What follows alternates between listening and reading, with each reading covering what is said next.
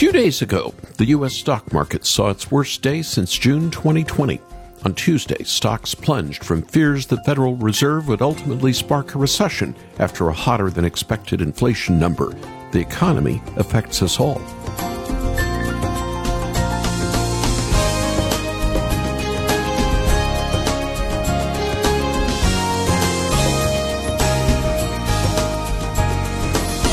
Something else could affect the economy. With a nationwide freight railway strike looming, Amtrak has canceled all its long-distance trains. Food prices already increasing, and a rail strike would force the cost of groceries even higher. In Canada, the Canadian economy is already starting to shrink, and that too could mean a recession is looming. The price of meat has significantly risen this year. My wife tells me her favorite bread has risen in price from $6 to just under $9 a loaf. So as supply chain fears grow, it's more than a good time for Christians to be reminded once again that we can still rest safely in Christ, no matter the events swirling around us. Welcome to Haven Today. I'm Charles Morris, sharing the great story that's all about Jesus, and this is a program called Royal Faith. Queen Elizabeth II's body left Buckingham Palace for the last time yesterday. Her coffin was placed in Westminster Hall, where it'll rest for the public to view until Monday. It's interesting that there hasn't been a state funeral like this in Great Britain since 1965. That was for one of the most prominent figures of World War II, and also a personal hero of mine, Winston Churchill. Attended by representatives from 120 countries, more than 1,000 police and security personnel, 9 military bands, 18 military battalions, it was the largest state funeral in history. And now Queen Elizabeth II, who was mentored by Churchill when she ascended the throne, will have her own state funeral. The more I learn of Elizabeth, the more I like her. Yes, she was born a sinner like you and me. She had to live much of her life in the public eye. Recently, the author of Our Faithful Queen shared something very interesting. Even as a child, Elizabeth's mother and grandmother read the Bible to her and her sister. For the Queen, she came from a family of people who loved the Bible. So her own grandmother her maternal grandmother was part of a family where they read the Bible together for an hour every day. And the Queen's mother was someone who subscribed to Bible reading notes and read Bible stories to her children. And when the Queen was, she didn't go to school like other children. She had a governess, but the first half hour of every single week was scripture reading. So they were reading the Bible every week. And the Queen was said to have had a well-read Bible by her bedside. So she was someone who loved the Bible even as a child, and loved the Bible stories and learned to pray and learned the Scottish Psalter, which is a very particularly Scottish way of saying the Psalms. So she was someone who had a personal love of Scripture as well as the formal love of Scripture. And I wanted to try and express that in words and in pictures so that people could begin to understand the central role of the Queen's Christian faith. The author of Our Faithful Queen, Catherine Butcher. After this program, I want to share her book with you for your gift to the ministry. This book is full of colorful photos, rare devotionals written by the Queen, and remarkable stories of her faith in Christ. I believe this book will be an inspiration as you look through it and read it as well. So after the program, call us. Make your gift to this listener-supported ministry. Maybe get an extra copy or two and send to friends at 800-65-HAVEN, 800-65-HAVEN. Or visit our website to see a preview of the book, and you can make your gift then at haventoday.org, haventoday.org. And now, let's open this program with Rafe Van Williams, All Creatures of Our God and King.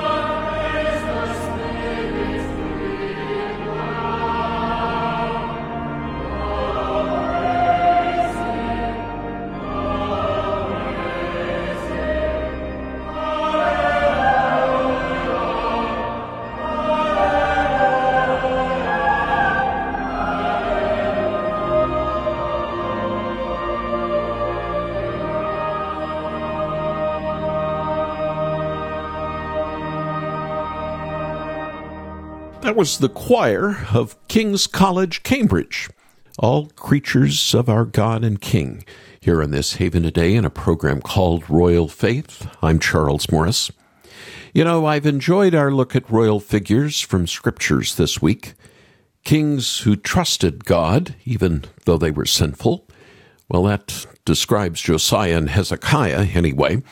But we began the week by looking at King Jesus, the perfectly obedient ruler. He's the only reason any of us can have confidence in our future, whether we are royalty or whether we're middle class or whether we're poor. But maybe today we should think about a slightly different situation. You and I can rejoice when our leaders are believers, when they lead us in godly paths because they themselves know the Lord. But what about when our leaders can only be described as pagan? Is Jesus still the King of Kings even then? We're tempted to doubt at those times, I would say, or at least I am. Is our Lord really in control when the person in authority over us doesn't even acknowledge the Creator of heaven and earth? The ancient Israelites might have had similar questions when they were sitting in exile. Had God forsaken them? Were his promises over for them? How could he be in control when the unbelieving Medes and Persians were ruling most of the known world in that day? Well, that's where we pick up the story at the beginning of the book of Ezra. In the first year of Cyrus, king of Persia, in order to fulfill the word of the Lord spoken by Jeremiah, the Lord moved the heart of Cyrus, king of Persia, to make a proclamation throughout his realm and also put it in writing. The Lord was still in control, and he moved the heart of the most powerful man in the world in that day. He caused Cyrus to acknowledge him, and then he used Cyrus to fulfill his promises to his people. So what did Yahweh lead King Cyrus to do? Let's turn to Ezra. This is what King Cyrus, king of Persia, said. The Lord, the God of heaven, has given me all the kingdoms of the earth, and he has appointed me to build a temple for him at Jerusalem in Judah. Any of his people among you may go up to Jerusalem in Judah and build the temple of the Lord, the God of Israel, the God who is in Jerusalem, and may their God be with them. And in any locality where survivors may now be living, the people are to provide them with silver and gold, with goods and livestock, and with freewill offerings for that temple of God in Jerusalem. Now, with that text in mind, do you remember what God said about the wicked kings of Judah? They led the people to sin by worshiping false gods, by setting up idols in the one true God's temple. But what did Cyrus say? He directed the Jewish people to return to Jerusalem, to rebuild God's house.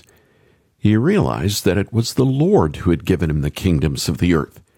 And you know, that was not out of the blue. Years and years before, Yahweh had told his people that this would happen. Do you remember the words of Isaiah 44:28? The Lord says of Cyrus, he is my shepherd and will accomplish all that I please.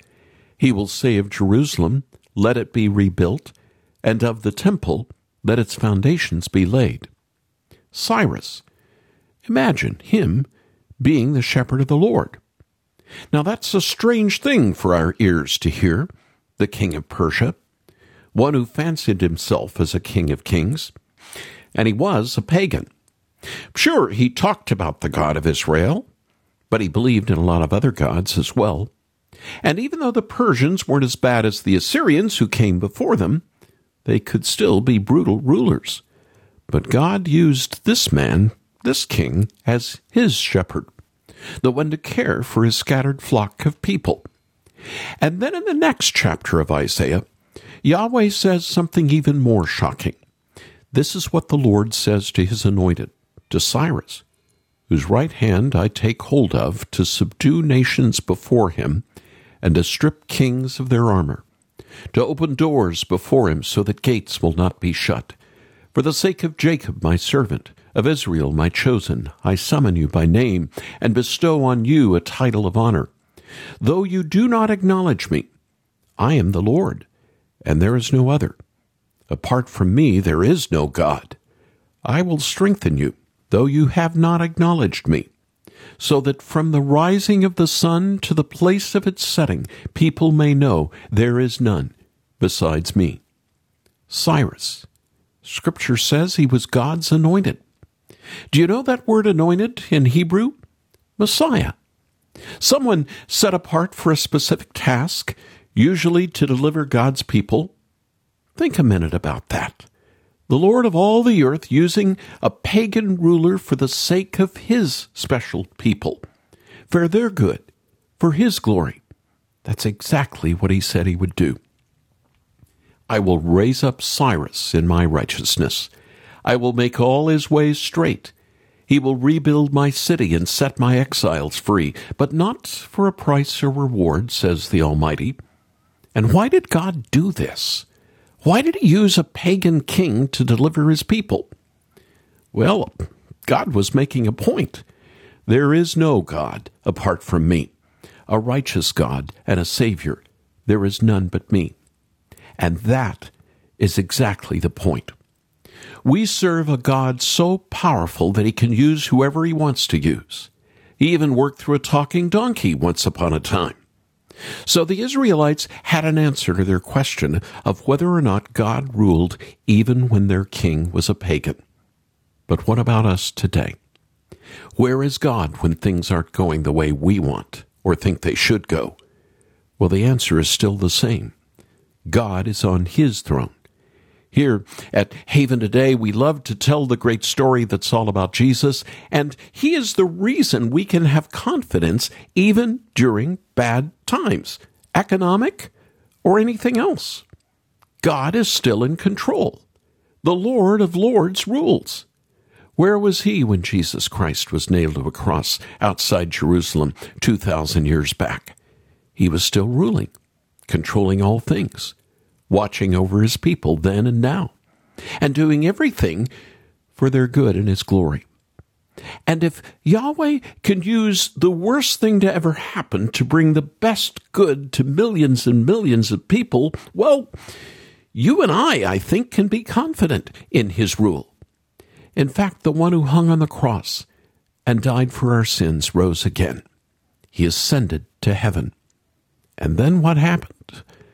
Well, Psalm 2 verse 6 tells us that God installed my king on Zion, my holy mountain. That is our confidence. The one who lived and died and rose again for us is also ruling over us and over everything. Sure, there are Cyruses still today. There are even Neros. But Jesus is the true King of Kings, and none of the rulers of earth can do anything without his permission. The Lord who created and sustains everything can't be frustrated in his plans. And no matter who is king or president or prime minister, God rules over all. A good leader, even a Queen Elizabeth, is not our Savior. And a bad ruler is not the end of the world. Queen Elizabeth knew this. She lived through World War II. She saw the stress it put on her father, King George VI. She knew that her Lord and Savior was faithful, that he ruled over the entire 20th century, as wild and chaotic as it was at times. And she knew he would rule over this century that we're living in today in the very same way. I don't know of many words more comforting for us than what the Apostle Paul told us in Ephesians chapter 1. I pray that the eyes of your heart may be enlightened, in order that you may know the hope to which he has called you, the riches of his glorious inheritance in his holy people, and his incomparably great power for us who believe. That power is the same as the mighty strength he exerted when he raised Christ from the dead and seated him at his right hand in the heavenly realms, far above all earthly rule and authority, power and dominion, and every name that is invoked, not only in the present age, but also in the one to come. That is our King, and that is our hope, no matter who is ruling us on this planet Earth. O Lord, thou hast searched me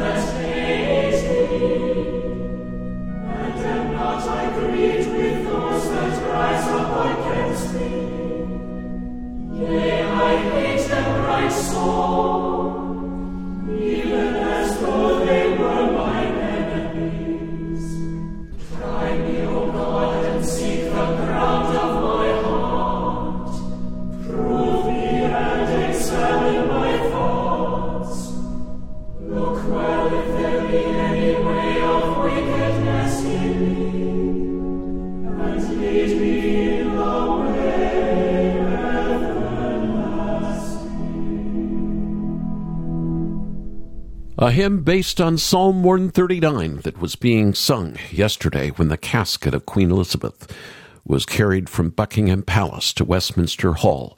O Lord, thou hast searched me out. A beautiful and reverent hymn on a haven today called Royal Faith. Now, I have many friends in Canada. Sometimes I get to go to church in Canada. And even though that country has been an independent nation for many years, that country, Canada, is still part of the Commonwealth. I've been amazed at how many Canadians have been moved so emotionally by the passing of Queen Elizabeth. One friend of my wife's has been glued to the TV and buried in tears over the last few days. But if you are an American like me, perhaps you don't know as much about the Queen. All the more, perhaps you're not aware of her Christmas broadcasts on the BBC for several decades. Well, when you read A Faithful Queen, 70 Years of Faith and Service, you're not only going to learn more about her historic reign, you'll also find quotations from these broadcasts and much more. I think you'll be astonished at how open this queen was about the King of Kings she served. It doesn't matter where you're from. I know you'll find it very encouraging that this well-known world figure bowed her knee to Jesus. Why don't you call us right now? Our number for a copy of the book or copies to give away is 800-65-HAVEN. 800-65-HAVEN. We'll get it out to you right away for your gift to the ministry. You could also check out sample pages from A Faithful Queen and see for yourself how the book is laid out, almost like a magazine with lots of pictures. And then you can make your gift at haventoday.org. haventoday.org. I'm Charles Morris. Thanks for joining me. Won't you come back again tomorrow when again we get to share the great story? It's all about Jesus here on Haven Today.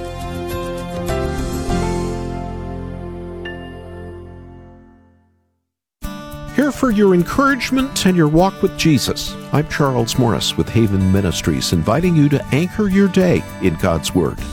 Reality TV takes many forms, but the most popular shows often involve some kind of elimination. And the message to each loser is clear. You are not the one. Sure, it's entertaining, but rejection hurts. And rejection happens in all of our lives. It even happened to King David. His deepest desire was to build a temple for the Lord. But God told him, "Are you the one to build me a house to dwell in? I will raise up your offspring. He is the one who will build a house for my name." And David's response was the right one. He said in his heart, "Yes, Lord." And then he continued to serve God according to what God had called him to do. Anchor Devotional is full of daily encouragement for your walk with Jesus. Try it out at getanchored.com.